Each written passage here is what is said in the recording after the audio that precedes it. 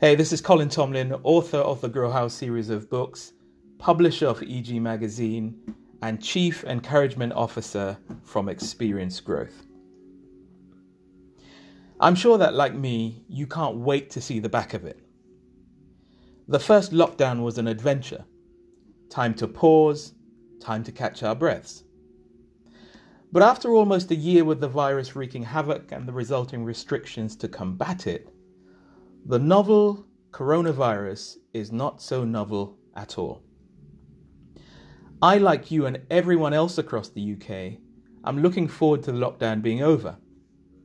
As I understand it, the restrictions are likely to be lifted on the 8th of March at the earliest. As we all start to look at life after lockdown, I'm thinking of the lessons learnt and the opportunities that exist to rebuild our lives, businesses, and our economy, and also to reimagine our futures, hopes, and dreams. After all the physical and social distancing, I've made a decision. I'm going to be out this year. Number one, I'm going to be O for outstanding. Now, the word outstanding has two meanings. It means exceptionally good and also not yet paid, resolved, or dealt with. After a year like we've had, I honestly believe that there should be no room left in our lives for mediocrity.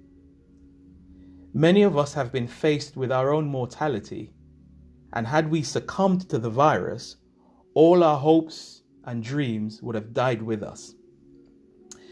I remember on the morning of my 40th birthday when I woke up and unwittingly startled Judy with this not so romantic utterance. It is likely that I've lived for longer than I've got left to live. It'll go down as one of the most unromantic pillow talks we've had, but the sentiment is still valid. So this year, let's seize every day and commit to be exceptionally good. Also, in line with the second meaning of the word outstanding, let's realize that it's a journey. There are likely to be bumps on the way, but let's focus on the trend line, not the bumps. Number two, I've decided I'm going to be U for understanding. January 2021 was an interesting month for me. It was easily my least productive month in years. I just felt drained. It felt like I was running hard just to stand still. I fought it for a while, then just decided to work with it and took most of January off. Upon reflection, I realized that I didn't look after myself very well. I was so busy serving and making things happen that I didn't afford enough time to replenish. The result, once we got to December 23rd, and we had a chance to step off the remote working treadmill, I was out for the count. Endless hours of Netflix and Amazon didn't help either. This year, I've committed to be more understanding by improving my emotional intelligence. As Judy and our kids have taught me, understanding goes a long way. We don't usually know what's going on behind a response we may not like, a look that triggered us, or a non-response that irritates. A little glimpse into the other person's world makes a difference, and that glimpse can be had by simply asking, "How are you?" and then simply listening. Number three, I've decided I'm going to be T for transforming. Now, Paul the Apostle, in his letter to the Romans, said this: "Do not conform any longer to the pattern of this world, but be transformed by the renewing of your mind."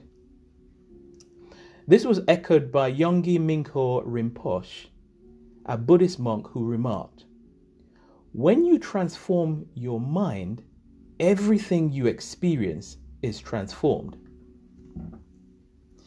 It is likely that the virus and its impact will be with us for a while, in some shape or form.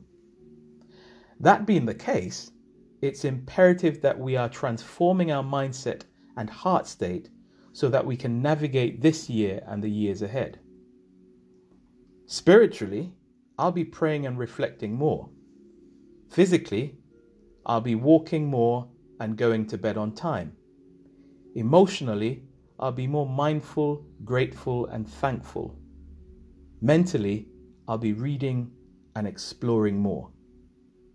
In essence, I've put things in place to ensure that our mental health and spiritual well-being as a family are not just afterthoughts, but something we cherish and look after.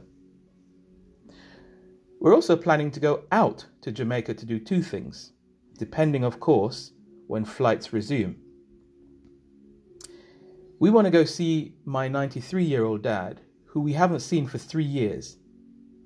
We kind of see him on WhatsApp, but he hasn't quite mastered the art of putting his whole face on the screen, just the top of his head.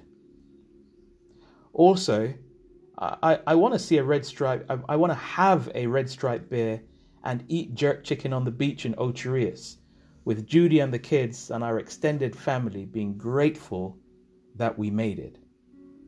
What are you looking forward to post-lockdown? 6 Secrets to Make Change in 2021, an insightful article by Alex Gordon on page 93 of the latest issue of EG Magazine might just help. Visit www.experiencegrowth.online to get your latest copy. Take care. Have a great week.